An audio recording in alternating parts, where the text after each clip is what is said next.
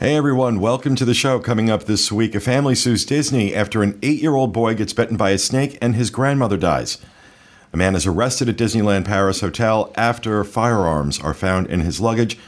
And Universal Hollywood announces that it is going to go to on-demand pricing for theme park tickets. And we'll also have a new dining review of the Nine Dragons restaurant at Epcot. All that coming up next. From the Bob Varley Studio in Orlando, Florida, this is the Diz Unplugged. This is the Diz Unplugged episode. I don't know what episode number it is because I don't have it in my script. Episode 871 for the week of February 2nd, 2016. The Diz Unplugged is brought to you by Dreams Unlimited Travel, experts at helping you plan the perfect Disney vacation. Visit them on the web at www.dreamsunlimitedtravel.com. Well, hello, everyone, and welcome to the show, coming to you live from the Bob Varley Studio in Orlando, Florida.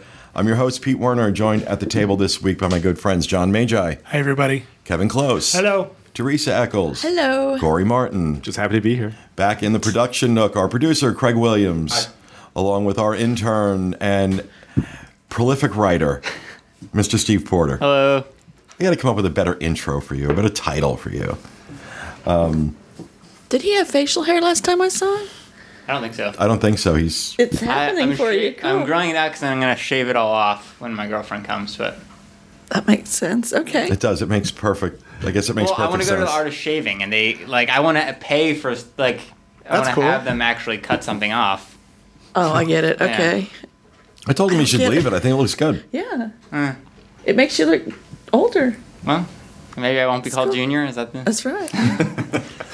So welcome to the show, everyone. A couple things that I want to talk about in housekeeping. First, I want to say a big thank you to John Panda, a.k.a. Big Fat Panda. He had me on his show this week, and it was a lot of fun. A lot of fun doing that, and we're going to have him on our show. We'll have a link to that in the show notes page. I know we're talking about having him on the show in the next few weeks, so look forward to that. Also want to just encourage everybody to check out our YouTube channel. There are 2 YouTube channels now. I don't know that we ever really kind of went over this at the beginning of the year because we did make a change. Used to be we just had the one YouTube channel, WDW Info, and that's where everything was. And then at the beginning of the year, we split it. We revived the old Diz Unplugged channel, which had been kind of dormant for a few years. And now all the Diz Unplugged shows and everything that kind of supports the Diz Unplugged shows goes on to that. So that's youtube.com/Diz Unplugged. And then the WDW Info channel is where we have like our daily fix videos, any of the ride-throughs that we do, any of the more timeless stuff that we do that isn't so date sensitive. Goes over on the Diz channel. So that's youtube.com/WDW Info. So please go check them out. And very, very happy with the ride through that we just put up, the Haunted Mansion. Just picked up, at Craig's recommendation, picked up a new camera a few weeks ago that is really good at filming in low light. And we, there's someone at the door. That's probably one of my new cameras, actually. So, yay. This one has legs and hands and everything. It's like Romper Room. Oh, there's someone at the door. Let's see who the guest is today. But, so, yeah, this camera's amazing in low light. And so check out our Haunted Mansion video. We got a bunch more coming in the weeks and months ahead. So be sure to check that out. What else? We have shows. We have shows coming up. My script is half done. I know that every Monday, the Diz Unplugged, the Dreams Unlimited Travel Show. I'm out of it today, man. You want me to do it? Go ahead. Every Monday, Dreams Unlimited Travel podcast goes live. This past Monday, we had one of our Dreams Unlimited travel agents, Jenna Kazmierzak, was on, and she talked about Sandals and Beaches vacations. We got a lot of great feedback on that. People who didn't know we sold that vacation, but also Jenna's very excited about it, very passionate about it. She did a really good job explaining those. And then this upcoming week, this upcoming Monday, is going to be Craig is going to talk about his Adventures by Disney Backstage Magic podcast group. that he hosted. So that should be really good. He had a really great time and came back with a lot of really cool information for us. So we hope you enjoy us next Monday for the Dreams Unlimited Travel podcast. And also on Mondays, the Disneyland edition of the Diz Unplugged. The show that went up yesterday, Michael Bowling continues the celebration of Disneyland's 60th with a look at the design and construction of the Haunted Mansion. And coming up this Sunday night, live on Mixler.com, 7 p.m. Pacific, I think it is now, 10 p.m. Eastern. Yeah. The team helps another Disneyland listener plan their upcoming vacation. That episode will be up on iTunes next Monday. You know what? We just got to do like what's up this week. This is like I'm getting too confused. Yeah. Of course, every Wednesday, the trip with Jenny Lynn Knopp, Teresa Eccles, and Jackie Gailey. What are you talking about this week? Why, this week, Mr. Warner, we have a hotel review. Don't remember the name of the hotel. Nice. Well, actually, you may not. You may not, really? Because there was a notice on the door from OUC yesterday that they're going to be doing work in the area, and we may lose power between 12 and 1:30. So, wow. Okay. But we don't know. Okay. They said let me know. They're being very non-specific. That we're not going to know until afternoon. So you got to be here, and we'll see. So there may be a trip episode tomorrow live, and there may not be. Well, make sure to film your disappointment.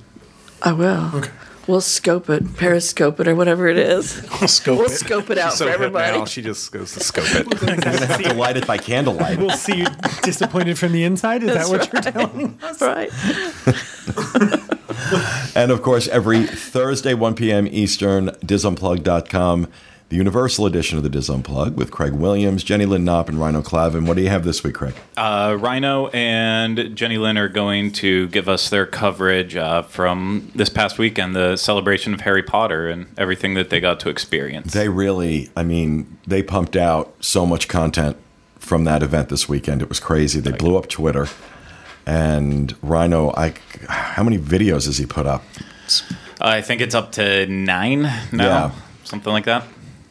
So absolutely check that out. So that's our slate of shows. Anything else for housekeeping? Yes. I am down to the last couple of seats for our Northern Italy and Switzerland trip, starting August 28th and running through September 2nd. If you'd like to join us, we have a great group traveling. If you'd like to join us, let me know. Kevin at Dreams Unlimited Travel. I think we're going to have a great time. It's a 5-day trip? It's the 28th through the 2nd. 28, 29, 30, 31, 1, 2. Oh, okay. Okay. Cool. Anything else for housekeeping? Couldn't do that math that fast in my head. Anything else? All right. What? Want me to do it again? No, that's okay. Please don't. All right, on to Johnny with the news. All right, our first news story. Family sues Disney. Disney is being sued by a family who claims that their son was bitten by a snake at Animal Kingdom, causing his grandmother to go into cardiac arrest and die. Matt Morgan, an Orlando attorney, said the incident happened back in October of 2014, and he will be filing a lawsuit soon, quote, for the injuries sustained by the boy and the wrongful death of the woman. Morgan said that the snake fell from a tree at the theme park and bit the 8-year-old boy. Disney did confirm to News 6 that, quote, the boy was bitten by a snake at the theme park, but said it was a wild, non-venomous snake and not part of the park's collection. They said a park nurse checked him out, put a Band-Aid on the injury, and the family went back into the park to continue their day. Morgan said the grandmother witnessed the incident, went into cardiac arrest, and died shortly after. A Disney spokesperson said of the incident, quote, these allegations are an utter mischaracterization of the facts, end quote. And to help us talk about this story, we've invited our good friend, Jack Bergen, an attorney from Tennessee, to talk with us. How you doing, Jack? Fine. How is everybody? Doing good, doing good. Yeah. First of all, do you know the specifics of when exactly when the grandmother died in relation? It was a couple of days. It was a couple of days after the incident. It wasn't like a year and a half. No. Okay. Well, like I said, they went back into the parks and enjoyed their day. Right. But Grandma died because of witnessing it. Well, the argument being the attorney, because this attorney, this Morgan guy, who's part of a very famous law firm here in Orlando. They're on television all the time. Very high-profile local law firm. Very, very high-profile personal injury attorneys. And so when you're in Orlando and you see the ambulance going down the street, look real close and you'll see one of the Morgan family running behind it. So this guy was saying that the grandmother had no history of heart problems, and that they should be able to prove that it was as a result of this that she got so upset and that caused her death. So, Jack, what's your take on this? I know you've been looking at this. Right. It's an interesting question. It's one that Florida courts have addressed in part. First off, the thing that really surprised me is there is just a complete absence of snake bite rulings from the Florida courts, which, given the number of snakes y'all have down there, really, that's interesting. But here, part of the issue turns on, was the snake, on the property in connection with Disney? Did Disney own the snake? Did Disney somehow lure the snake? Was Disney negligent in having the snake on the property? This snake wasn't even venomous, from what I understand. I mean, certainly the conduct after the boy was bitten doesn't show that it was venomous. So you've got a non-venomous snake that Disney says wasn't its property falling out of a tree onto a boy. Now, I can understand the boy wanting to sue for something. Okay, let's forget about the boy, because even if the snake bit him, if you show Disney was negligent there, then, okay, the boy might have a cause of action. I don't believe Disney was negligent. When you have wild animals like this, if it's your wild animal or you're maintaining the wild animal on your property, you don't have to show negligence. You're just liable if the animal harms somebody. Well, here, it wasn't Disney's snake. Let's assume that. So let's then go forward and say, well, why can the grandmother or the grandmother's estate or family sue because she died? Florida doesn't require what's called an impact. That is, a long time, the decisions required somebody who wanted to sue for injuries to have some kind of an impact, a car wreck, something like that. Well, it's recognized in many states, including Florida, that if you witness what the case calls somebody with whom you have a close emotional attachment be injured through the negligence of another person, and that causes you injuries or death, then you can sue them, the person that caused the injury. Think of a drunk driver case. One of the cases involves a drunk driver who plowed into somebody and caused that person's death. Well, the mother of that person who died came upon the accident soon thereafter and had her own physical problems, and she died of a heart attack, as a matter of fact, is one of the Florida cases. And so the court not only let the estate of the driver sue, but it let the mother's estate sue for that wrongful death. She sued the drunk driver. Here you're a little bit further removed from that because you're dealing with an action that's not at the equivalent of a drunk driver plowing into another car. A snake falling out of a tree happens, and it's hard to say why Disney would be negligent under those circumstances, and that's a key point. Florida why was Disney negligent? Florida in general is full of snakes. It just is what it is. I've had them in my house. I've had them on our property. And when you talk about the animal kingdom, where it's situated, it is carved out of primeval forest. This is a piece of land that is originally swampland. It's going to have natural animals on it. It's going to have snakes and anything else related to being a natural habitat. So I don't know how they can, like you said, unless it was part of a display that got loose, part of an exhibit that got loose, then it's Disney's responsibility. But in general, I don't see how they can prove that this is Disney's I can't negligence. tell you the numbers of times that I've had to pull snakes out of Blizzard Beach. They come out of nowhere. In the middle of the day, a snake would get into the creek and they can't get out. So you hear all these people screaming, and we'd have to get in there and fish them out. It was just part of the day. It's just they're everywhere. Well, the boards. Go ahead. The boards, a number of years ago, the boards had pictures of a nest of snakes on the second floor of one of the garden wings at the Contemporary. Now there's an entire segment of our audience right now cringing. With the anytime I have to tell you something. I think this is anecdotal, but I think probably the most read news story on the Diz in years was this story. If you want to get attention, use the word snakes. In Disney. And I was in the Magic Kingdom Disney, one day, yes. walking along the boardwalk in Frontierland, and all of a sudden they were clearing the area, and they made us get out of the way. There was a rattlesnake sitting up on top of the bushes, sunning itself, and they had to have the rattlesnake. Again, people this is come in. Florida. They're going to be there. Jack, is there any precedence or any information about how soon after an incident occurs that the family member passes away? It feels to me like a few days later for the grandmother to have a cardiac incident, it might be hard to prove that it was directly related to witnessing this attack or this bite on this child. Well, that is a good question. At one time, the Florida courts did say that the injury, the secondary injury, which is what the grandmother would be here, has to occur very close or soon thereafter.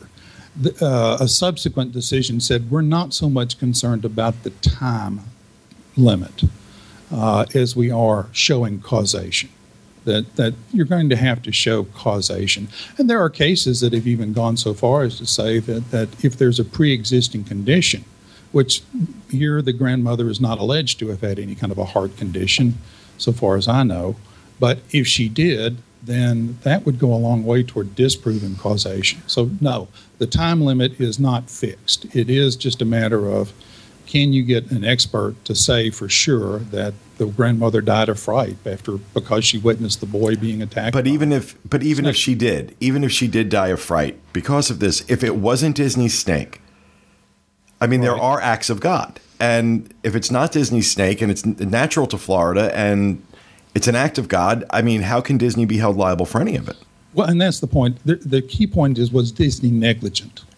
Negligent in allowing the snake to be on the property. Well, negligence is a matter of balancing the risk. How far do you have to go to prevent a snake from coming on your property? Well, then it's, you know what, if it goes that route where Disney is found negligent for a wild snake on its property, then we are all in trouble down here, because what happens if I've got guests at my house and, you know, I've found snakes in my backyard many times, and it's, you know, am I now suddenly, you know, liable because I didn't, you know, I don't know what, live in a bubble? It's Florida. So and the precedent in Florida that I found, one of them was kind of interesting. A hospital, I think, had a black widow spider get loose into the gowns that they give out to the patients. And the patient, of course, put the gown on and got bit. Well, the court said the hospital wasn't liable because they'd taken the adequate precautions to prevent the spiders from coming on the property. And part of the court's reasoning was it's Florida. There are going to be animals, insects of this nature coming into the house, and in this case, the hospital. Can I just interject for people who are possible listening? to prevent everything from happening like that. I just want to interject for people who are listening. We do not live in the snake scene from Raiders of the Lost Ark. A snake in your backyard, while common, when we mean common, we have one once every 18 months. So it's not like we have to wade through them to get out to the backyard. Well, you know what gets me here is, okay, so they were here on vacation. Just the exertion of walking in the parks and all of that could get people have heart attacks just doing that if they're not used to the exercise, if their heart's not used to it. I mean, that could take you down. So how are they going to tie it into? Yeah, what really bothers me, I think, is then if this does go in their favor, then you're looking at a whole series of lawsuits of people who say, I went on Space Mountain a year ago, and I had a heart attack because of Space Mountain a year ago. That's what worries me, is that people can now open up a whole new set of lawsuits based on what happened at a park. But at least with the rides, that there are warning signs saying if you have heart conditions, back conditions, what are they going to do at Animal Kingdom? Like, you may get bit, or you may see a snake, you may get stung by a bee. I would not be surprised if that starts happening. Well, let's, also just balance out that, on the surface, to me, in my opinion, this looks like an ambulance chaser looking to make a case against a big target and make a name for himself. It's almost patently absurd that Disney would be held liable for this woman's death. I mean, it's terrible that she died, and I'm sure the family is grief-stricken. And grief-stricken people often want to find someone to blame. And, but at the same time, like I said, I was saying to you before we went on the air, I watched the press conference where this lawyer, this lawyer held to talk about this, and I wanted to take a shower when I was done watching it, because this guy came across to me like a sleazy, greasy used car salesman. And I think that's an insult to used car salesman. So I don't know. Which way do you think this is going to break, Jack? Do you think Disney's in any trouble here, or do you think that the courts, based on precedent, are going to side with Disney on this? I think the courts are going to side with Disney on this. I think it's the very interesting thing here, of course, is many times I'm on the show saying, Disney's going to keep quiet about this so we don't know the full story. Well, Disney came out immediately and said this was an utter misrepresentation. Even before the lawsuit was filed, they've said that. So I see Disney fighting this, and I think Disney's got a pretty good shot at getting it dismissed. I mean, is the grandmother within the direct relationship standard right there? And how can Disney be negligent for a wild animal that just happens to be on its property? Exactly.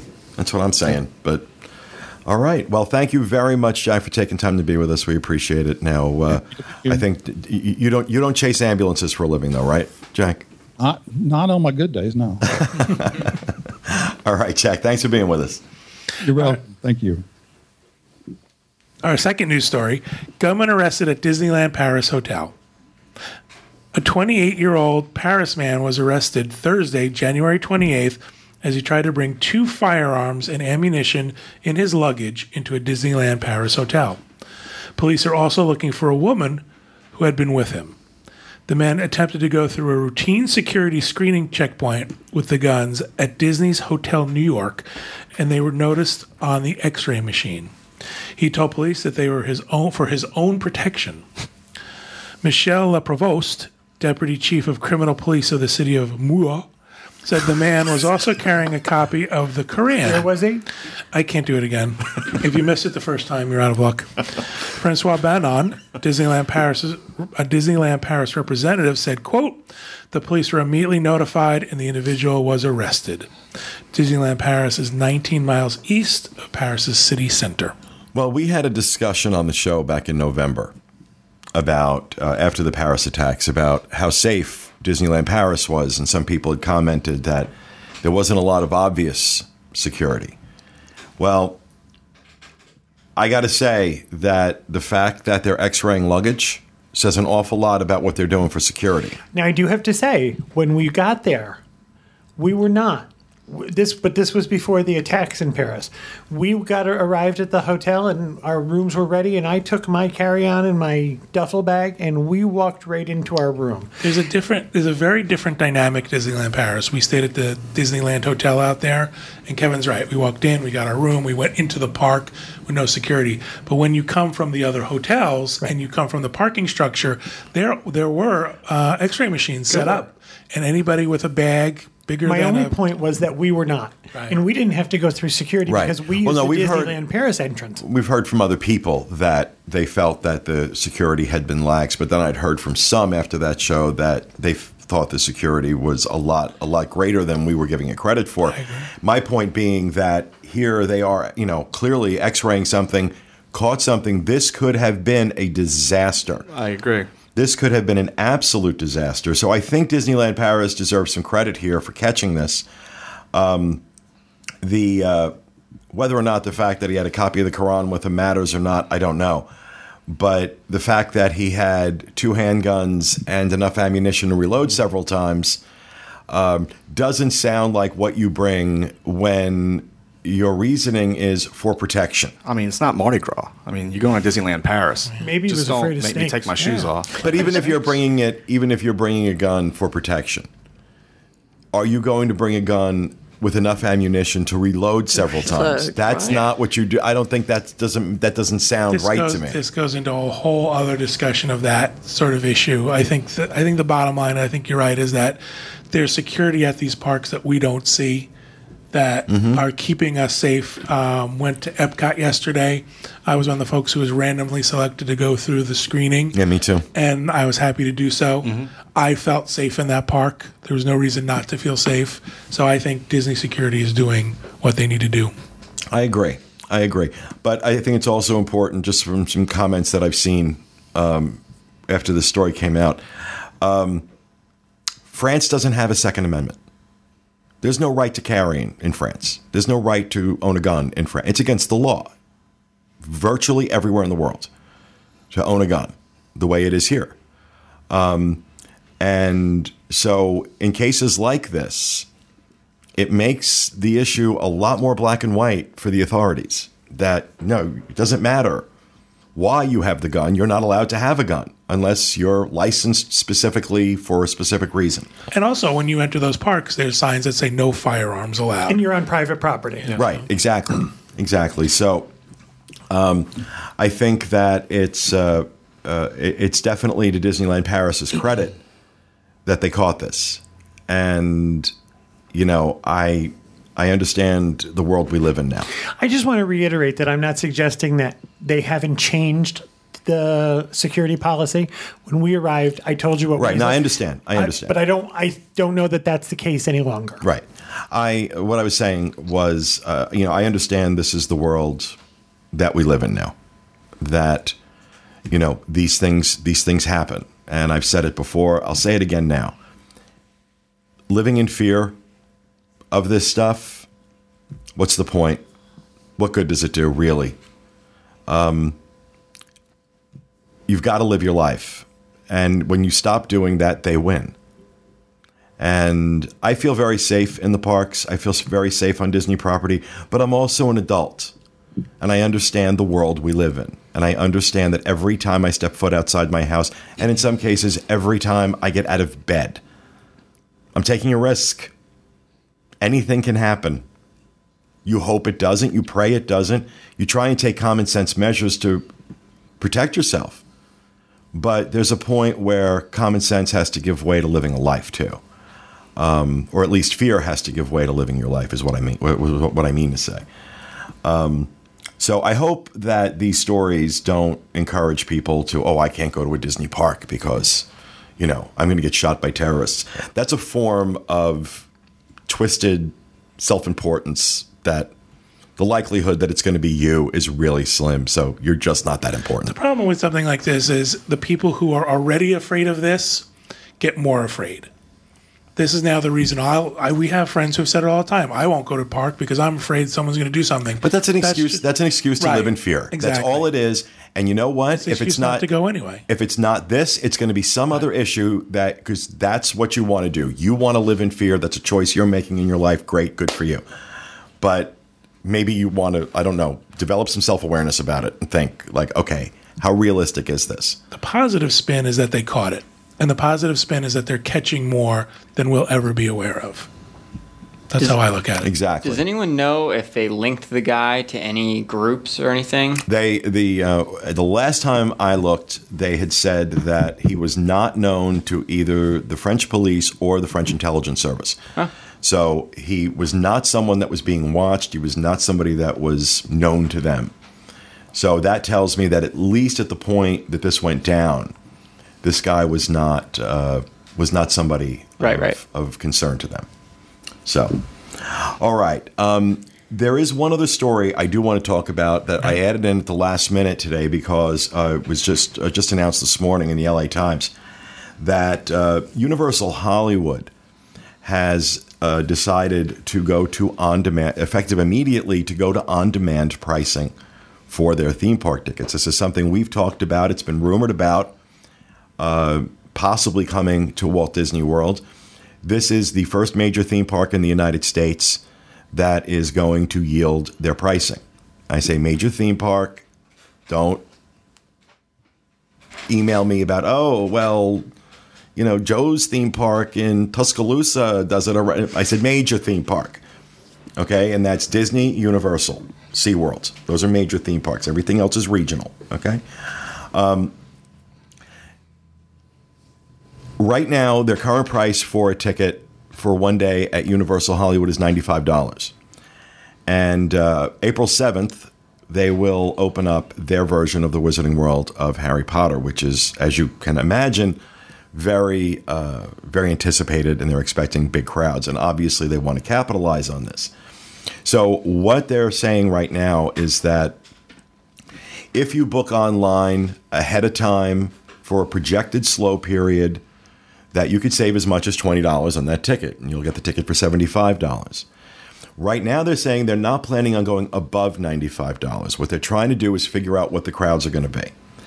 And they're doing this through September right now, is what I read.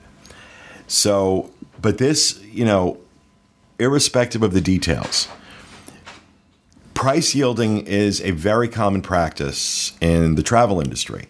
Hotels do it. Airlines do it. A lot of tourist-related facilities and activities are price yielded, meaning that when they are busier or during busier times of the year, the price is different. This is why, Disney has value season, high season, holiday season, and the prices all differ. The parks themselves, though, have not historically done that. It's been one price no matter when you come. And this opens up the door in a big way. This is a major player doing this. Disney is absolutely going to be paying attention to how this works out for them. And if it works out, I guarantee you, within a year, we'll be dealing with yielded prices at Walt Disney World.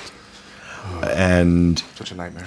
Well, I mean, from this side. From a business standpoint, it could be a little challenging. However, it might not necessarily be all bad.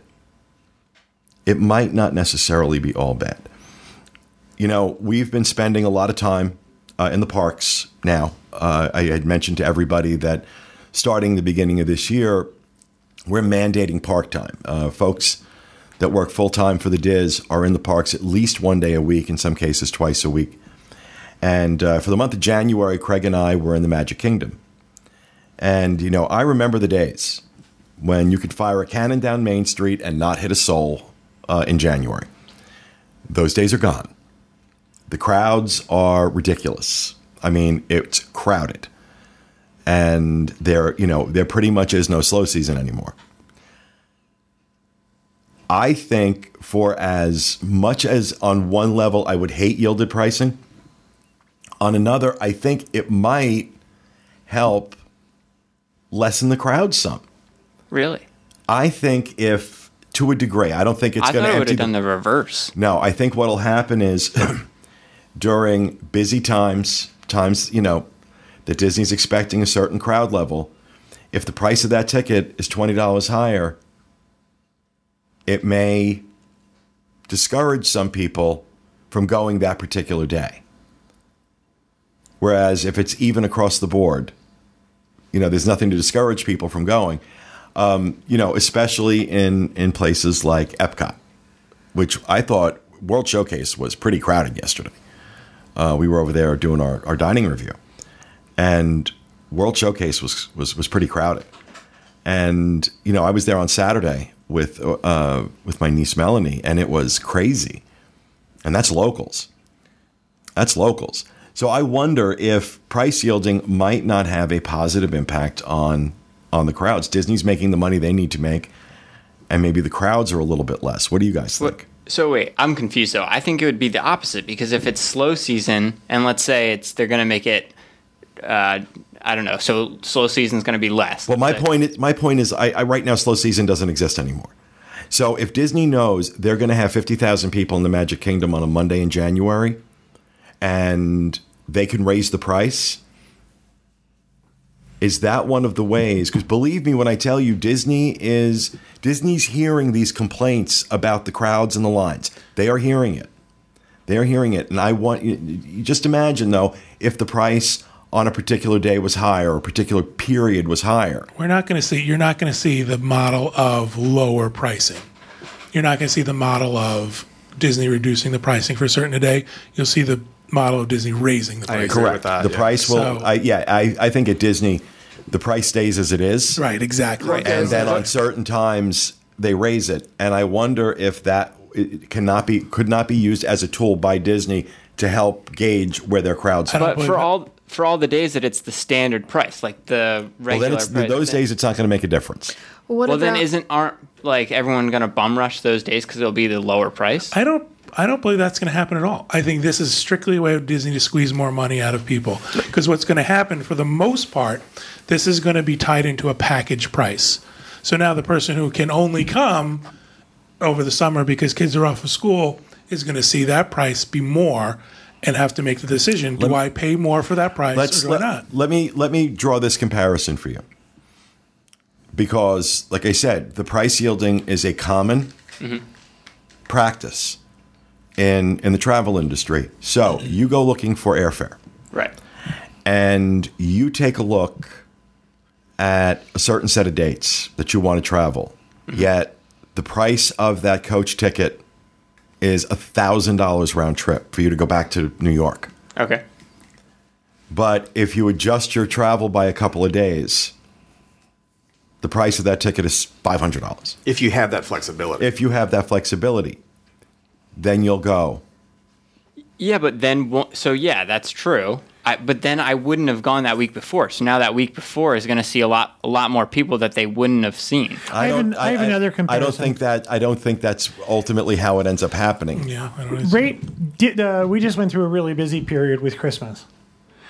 It's less busy now. I can tell just by driving through past the Magic Kingdom parking lot. Right. In comparison to Christmas, it's less busy in January. So are we getting a bum's rush now for people who are coming because it's less crowded? True. People come when they can come. That's Right. true. I think that's the bottom line.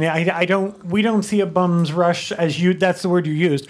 We don't see a huge influx of people during what we used to call slower periods. Slower periods were slower periods because people usually can't come at that time. Okay, yeah. That makes Well, sense. do you think if it's, say they raise the price, Magic Kingdom is going to be crazy busy, and they raise the price, would that funnel people to the other parks because the price is cheaper? Assuming if they're doing it on a park by park basis versus resort wide, that's an interesting question as well. I have a feeling Disney's getting complaints not about their service. I have a feeling Disney's getting quality complaints. I can't get on anything. I don't want to wait in line this long. I don't want to plan this far in advance. I can't get the reservation I want for the restaurant I want. And I have a feeling we're going to see Disney fix that. I agree, but the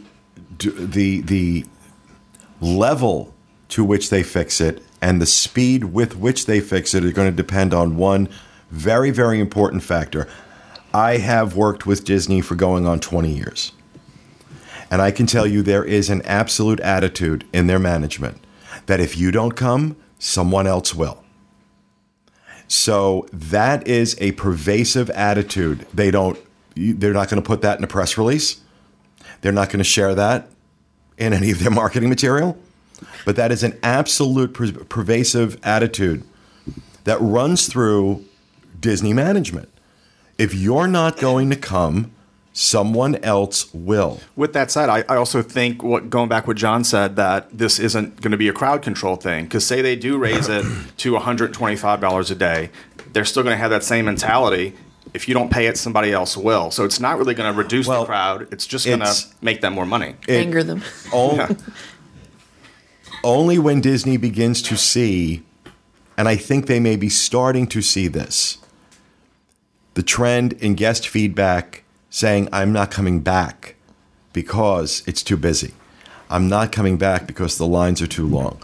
When they start seeing a trend, and when that trend starts to materialize in attendance at the parks, then. But as long as Disney is back in January, I don't know how. I know that they're aware of the complaints. I know they're looking at these complaints. Whether or not they are motivated to do anything about it is my question. Because so far, they haven't. These complaints have existed for a while. And we really haven't seen anything happen that would tell me there's going to be a direct impact or a change has been made that makes a direct impact on any of these issues. So I don't know. But we already have seen them have, what did you call it? What kind of pricing? The word? Price yielding. Price yielding on restaurants. We've seen them, it's more expensive to go to the Crystal Palace during a holiday. Yes. So, I mean, we've already seen them touch on this. This is not a completely new concept for them. The ticket is such a weird animal because, as it is, it's price tiered based on length of stay, and there's park hopping and not park hopping. I don't know if it's geared towards that person coming or it's geared towards the day guest. If this is more about keeping the day guest away. You to keep the locals away Yeah, if you don't saying, have listen, an annual pass. Well, those are the ones. Yeah, I don't imagine. Annual pass holders are going to be hit by this. I don't think annual pass holders are going to have to pay a premium in addition. They've already to started. They've already started with the pass that you pay more now if you want to go every day. Blackout Right. days. Well, I Yes, mean, but I as think opposed to saying that if you have an annual pass and you want to go, you've already bought your annual pass and you want to go on this particular day, that going in you've got to pay another $10 because you want to go on that day. Is what I'm saying. Right. But I also think if they do this, that makes that annual pass look more valuable. Way more valuable. Oh yeah. So I know there was some complaining when the annual passes went up. I don't know how many annual passes they want out there. This was the reason Disneyland jacked the price of their annual passes through the roof. There were too many of them out there. They don't want to sell anymore because they already have too many pass holders. And so the park is reaching capacity when they could be getting day guests in, or they could be getting the non-pass holder guests in. Who will probably spend more money in the park. More than likely. So what Disneyland did was they raised the price of those annual passes to a point where a lot of people were like, I can't afford this. So it's, so that's one way that Disney will raise pricing in order to help curb and control their crowds. So whether or not that will come in the form of tiered pricing or on-demand pricing, yielded pricing, whatever you want to call it, remains to be seen. But if this works for Universal Hollywood, I guarantee you within 12 months, we are going to see it. I'll even go a step further. If it works for Universal Hollywood, we'll see it with the fall price increase. I think Disney's already got us. They're already gearing us up for it. Yeah. There was a raise in the annual pass pricing. There was the removal of the no expiration option on a ticket. Mm-hmm. They're already gearing up for this in some form. I agree. So, all right, well, we've got to move on because that went on a lot longer than I thought. So, all right, thank you, John. That will do it for the news. We are going to move on to Rapid Fire, and we'll start with Johnny. All right, new promotion out for Disney Cruise Line, 50% off the usual Disney Cruise Line deposit.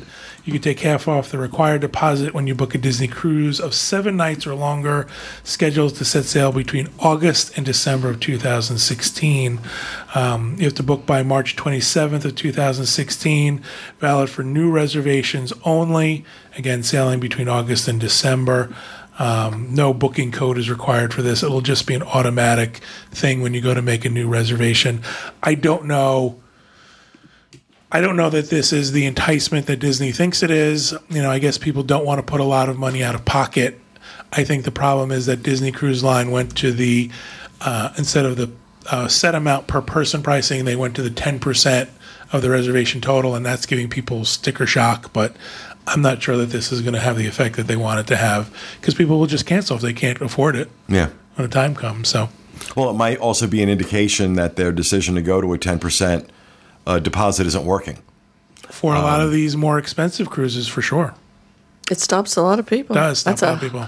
It's a hunk of money to put up front on some of them. For a trip that you might not be going on for 12 or 14 months. Yeah. Exactly. All right. Thank you, John. Kevin. Walt Disney World plans to build a 286,000 square foot venue at Wide World of Sports, according to documents submitted to the state. The plans filed with the Southwater Florida or South Florida Water Management District don't say what the sports venue would be, and Disney won't release that information. Frozen. Plans say the gross square footage would be 286,000 and the footprint would be 180,000 square feet. In comparison, the existing Jostin Center Gymnasium is 70,000 square feet. The project would be on 10 acres and it will include associated parking. New events being held at the Wide World of Sports this year will include the Christian Music Festival, Night of Joy, and the Invictus Games. That's those big, huge watches, I think. An athletic competition for wounded veterans. Disney sought permission from the state to develop on more wetlands, including an additional 122-acre area that encompasses the sports complex and Disney's Hollywood Studios. To the west of Disney, Flamingo Crossing development is under construction and will feature hotels that are aimed at people attending events at the Wide World of Sports. The complex, which opened in 1997, currently has a number of facilities for sports and from baseball to tennis. Other buildings on the complex include the Field House and the Jostin Center. I did a sports rapid fire. You did. Next Star Wars. Wow. Right? Yeah, it's a pretty sure sign of the you did a sports rapid fire, and I'm hosting a Super Bowl party on Sunday, so this is the end of civilization as we know it. I have 20 people coming to my house for a Super Bowl party. And I didn't want to question that, but it seems so I didn't want to odd. question it. Well, Does he know? I just want to be there to see how it goes. Got $100 on heads. thanks. She wants to have Well, no, a I mean, I've ringside had- seat. Is it for going to be train about the wreck. commercials or is it going to be about the game? Well, it's going to be about the game. They're going to play squares. because Who's they're playing, Pete? Denver Broncos and Carolina Panthers. You're so much better than I am. Wow. What are their team colors? Who the hell knows? No, I had my. There's going to be sports. Okay, can I finish a sentence, please? Shut the hell up. I just redid my backyard. I put an outdoor television there, and I've got my summer kitchen built out. And a friend of mine said, "You're crazy not to do a Super Bowl party," and I'm looking for an excuse to entertain. You couldn't wait for the out there. Oscars. And I've got my Oscar party coming up, but that's being catered, so that's Okay. a whole different thing. But yeah, so it's gonna be fun.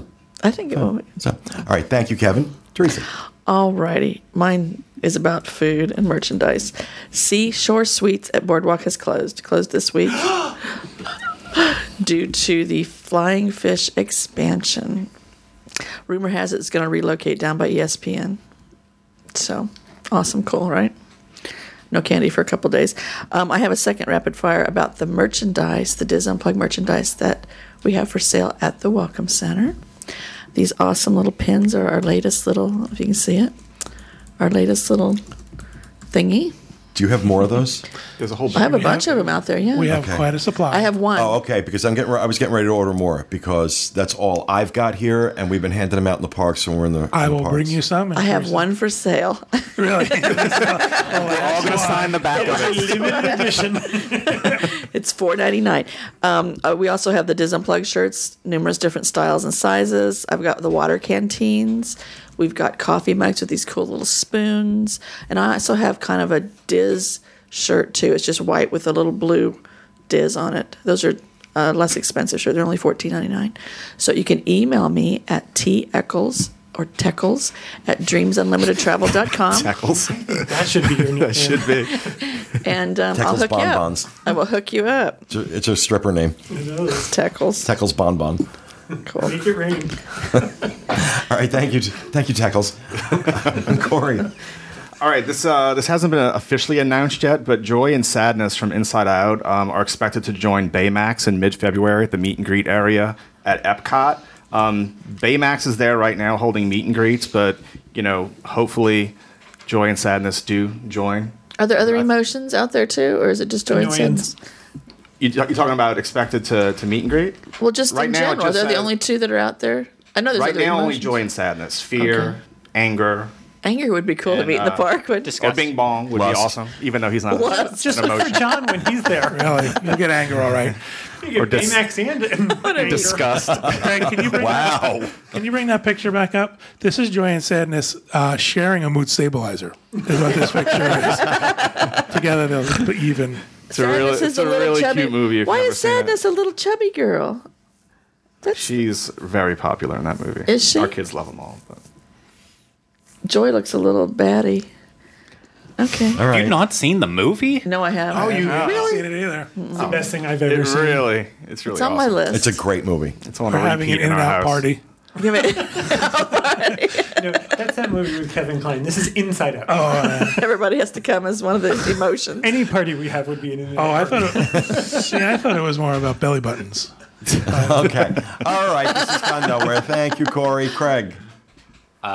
Charging stations have been added to the Grand Floridian Boulevard. Very exciting. Steve. Oh, no. That's it, though. Disney Parks blog is doing a live streaming of Fantasmic tonight at 6:50, and they'll also show a behind-the-scenes look at the show on the stream. So it's pretty cool. I watched the stream of the New Year's Eve fireworks, and it came in really good. It's really cool to see. So check it out. I got to tell you, he was talking about the charging stations. We were going to Epcot yesterday, and they've put in, 4 charging stations for electric cars, and they were all filled with Teslas. Oh, yeah. So you not only get The parking you get the lot, best yeah. parking spot I know. if you have an electric car. These are not I'm out just in going to nowhere. pretend. What? I'm just going to pretend. I'm just going to pull it and, stick it under the car. Yes, but they're going to know your Ford Fiasco is not electric. Pull in the Mustang and just throw the little pull out a yellow extension. But I think, wow, expensive cars get the best parking spots. As it should be. Where do the Malibus go? Oh, you don't even get to use the parking lot. All right. Thank you, Steve. That will do it for Rapid Fire. Let's move on and talk about our experience yesterday at Nine Dragons Restaurant at Epcot. Now, I want to preface the conversation by saying this is my least favorite restaurant, has been my least favorite restaurant at World Showcase. Perhaps my least favorite at Disney World.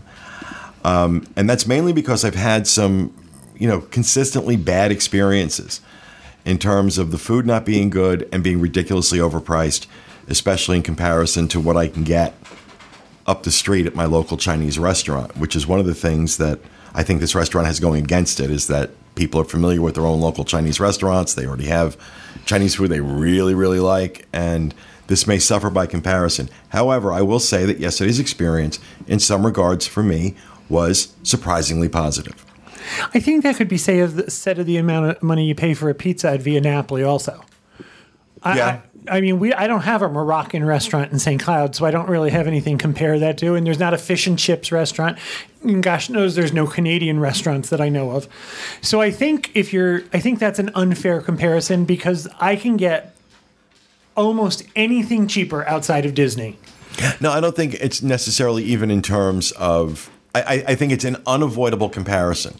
Chinese food, probably more than any other ethnic food, is the most pervasive and popular in the country. I also think that's why this restaurant gets avoided by people. Well, I think the reason it gets such bad reviews is because, we have our favorite Chinese restaurant. It's a common thing. People, know their local Chinese restaurant. They like the food there, and that's what they're used to. And, I remember moving from Hunters Creek up here, and I had my favorite Chinese restaurant in Hunters Creek, and then I moved here. And I tried a couple, and then I found one that I liked. I didn't like it quite as much as that one, but then over the years, I got used to them. I really liked their stuff, and now that's my standard. And so, people are more in the United States, I think, are more exposed to Chinese food than they are to most other forms of ethnic food. So I think this restaurant has that going against it, that just the natural reaction is, well, my local Chinese restaurant is better and it's a lot cheaper.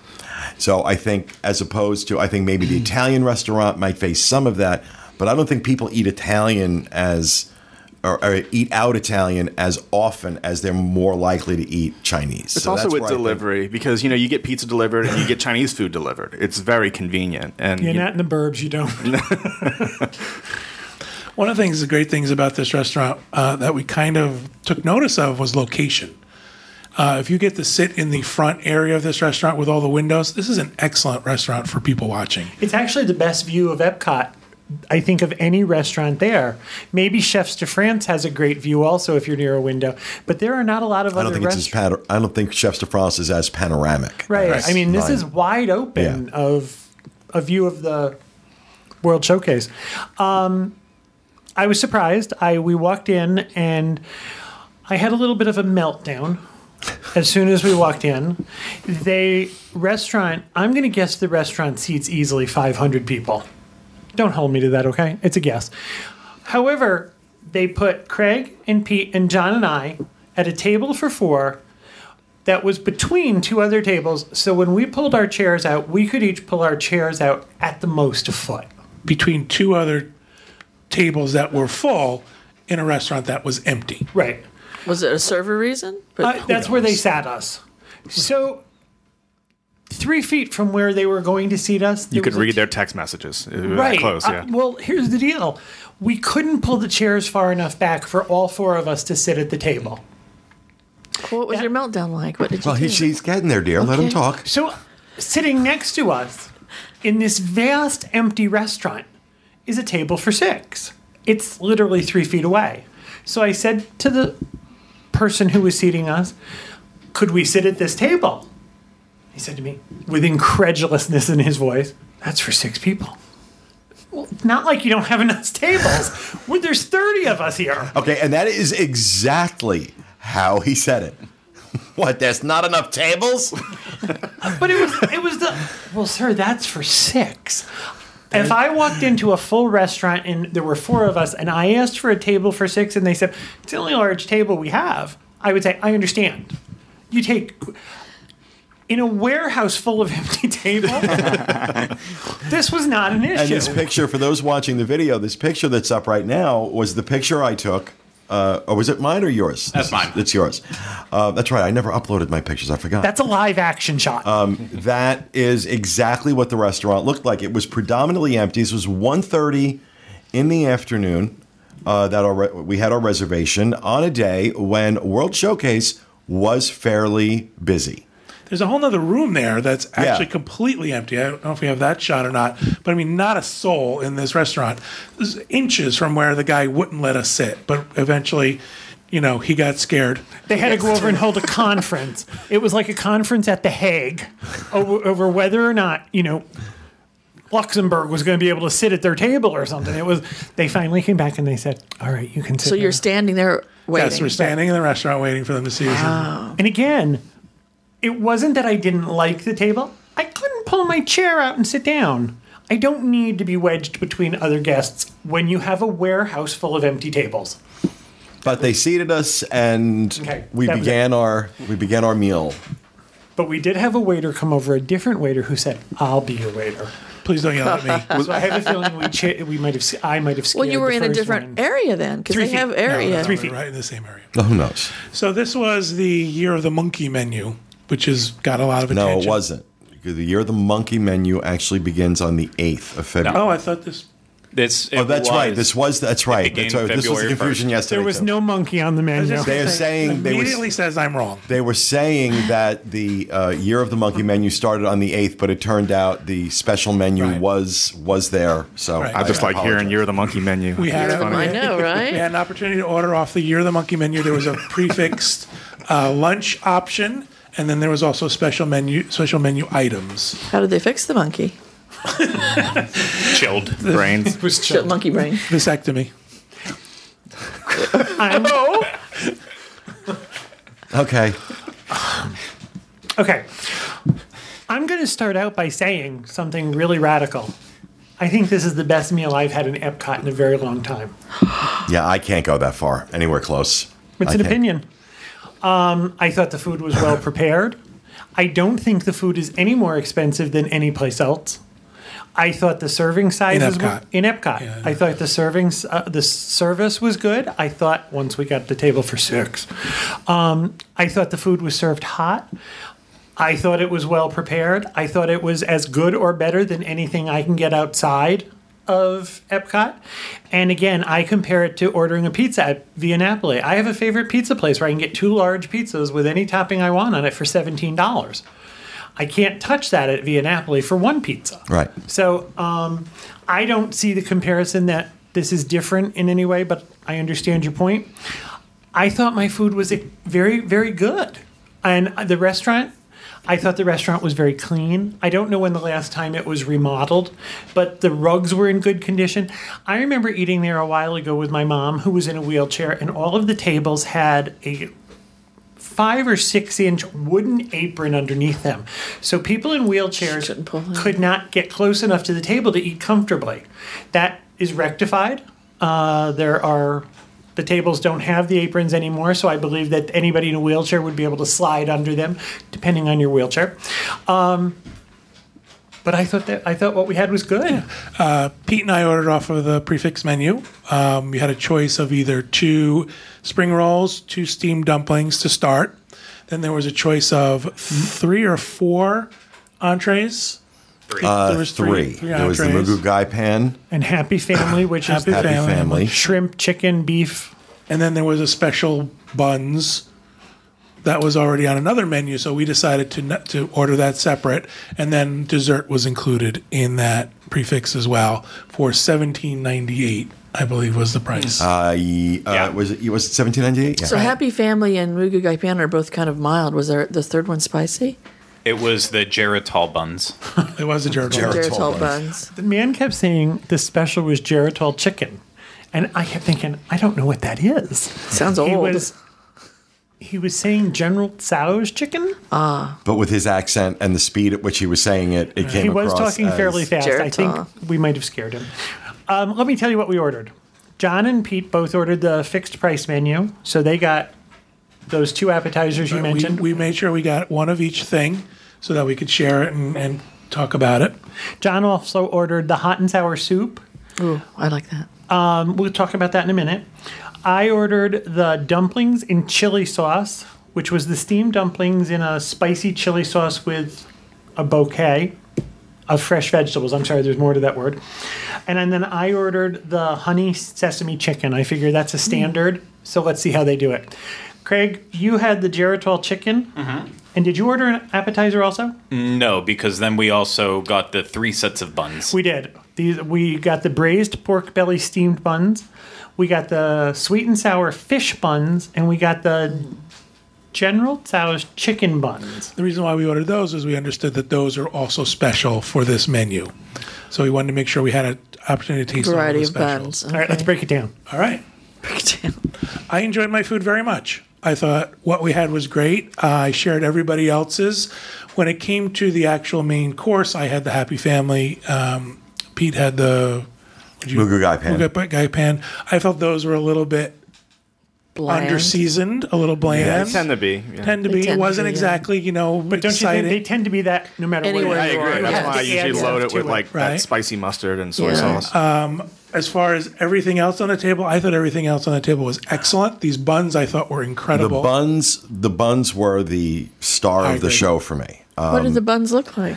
Have you ever had a steamed bun at a Chinese restaurant? Yeah. That's what they were. They're usually called baos. Bao. But they have the shredded pork bellies in one of them with a special like a horseradishy type sauce that was actually really good. And I'm not You a don't like horseradish, fan. I yeah. There's don't. a picture of it. And here are the pictures. That's 2 of them. You got 2 per order, and between the 4 of us Little and the tacos. 3 separate kind of buns, I think there was. Everybody had a favorite, and I think every one of the ones we ordered, somebody chose that as their favorite. Right. Yeah. It was just a matter of taste, but they were all excellent. I wasn't going to eat the seafood one, but I thought the beef one and the chicken one I think was my favorite. I kind of go back and forth because I thought the they pork were one both was your The beef had the they're horseradish. really really good. Yeah. My favorite was the fish, and these are for 2 of them. They're $8.98. Oh, that's And I reasonable. think if you went in and got a cup of soup, and let me the soup. where was Well, the soup? that's why let me just say about this lunch special that they're doing. What impressed me is that, as John mentioned, you get an appetizer, either 2 vegetable spring rolls or 2 pot stickers, your choice of an entree, which is the Happy Family, the Mugu Gai Pan, or these buns.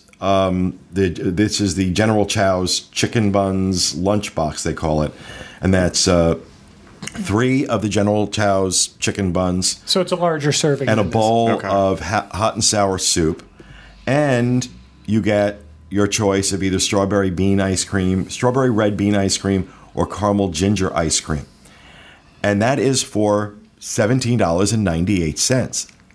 I know, John, you thought it wasn't worth it. I thought it was In my opinion, great. In my opinion, I would much rather have put $18 worth of other stuff together and been full and satisfied. That'd be my style, because I'm looking at this saying there's no way I'd get full off of this. If it was just this, it wouldn't have been enough. However, having everything else, I was very, very satisfied. My entree was $16.98. I had the honey sesame chicken, and the appetizer that I ordered was $12.98. So You're a pricey date.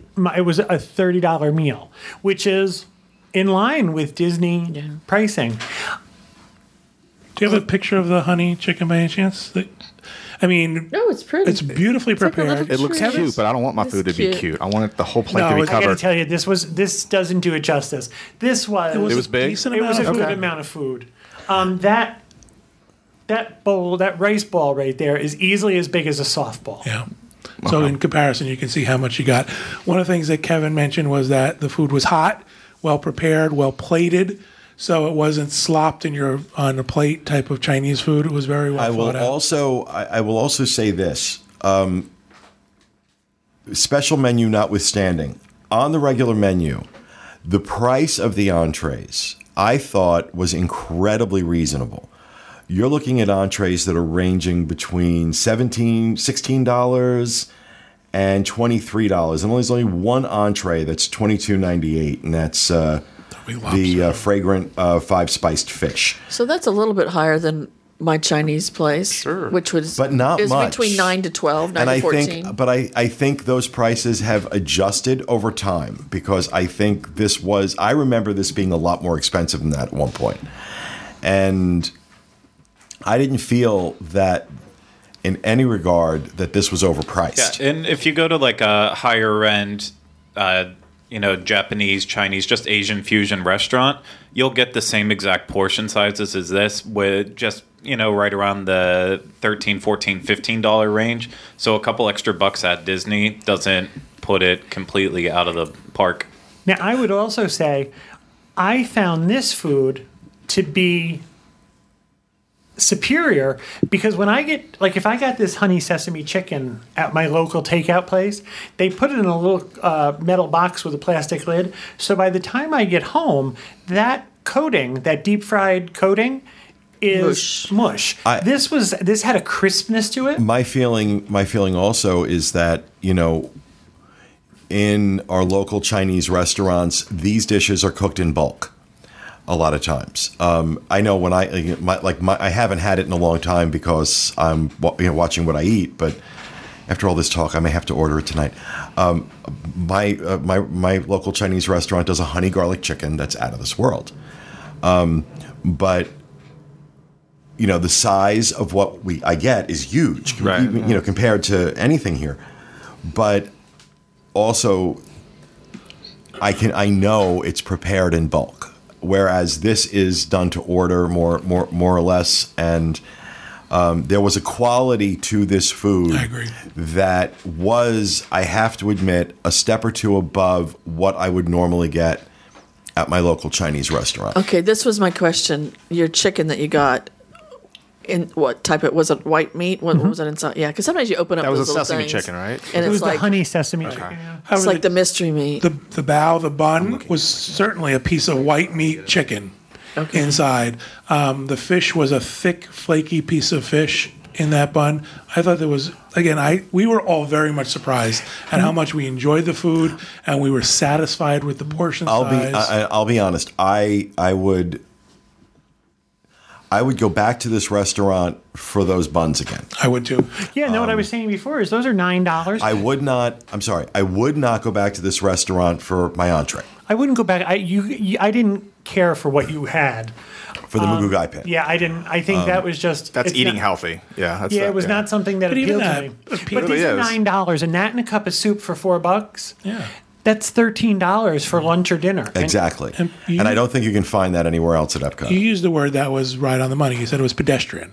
And that's the way those two They're made the entrees- same way no matter where. very, very, very plain, nothing spectacular Simple, about it, but I yeah. feel like there's other things on this menu that more than make up for it. And I mean, you could have gotten Kung Pao chicken, which would have been much more spicy. correct. I don't know if y'all mentioned this, but did you get an ADR for this, or did y'all walk up? Yes, we did get an ADR, but Yeah. very, very easily could have walked. That's what I was Couldn't have about got to a say, table for because 6. usually there's always availability Right. here. And I think this has, as I said, I haven't been here in a very long time, but I liked it the last time I ate here. John and I don't eat in Chinese restaurants almost ever. That's a takeout. Yeah. It's, there's one down a mile from our house, and it's, let's get Chinese and bring it home. So my point was, I think this is a value. I don't think, if you're looking for it exotic, I don't think it's exotic. I think you got a great view of Epcot. I think the food's really good. And that's where the good news stops, because then came dessert. Oh, And what'd you John have? got a red bean ice cream with his. You ordered the caramel ginger ice cream. Right. And then I decided, let's give one of the off the menu. We ordered the banana. First of all, this is a picture of the ice cream up there. Is that ice cream or tiny chickens? what is that? It was so gross. We also ordered the banana cheesecake egg roll. Ooh. And this served 2. Okay, that sounds really good, right? Banana cheesecake, Egg roll. But wait, let me tell you something with that. My Chinese place also serves that. And I Okay. think they Don't get excited. bring it in. These were filled with Gerber Stage 2 bananas. Yeah.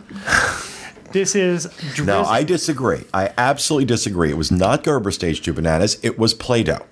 Did have the consistency of Play-Doh. The best part about this dessert.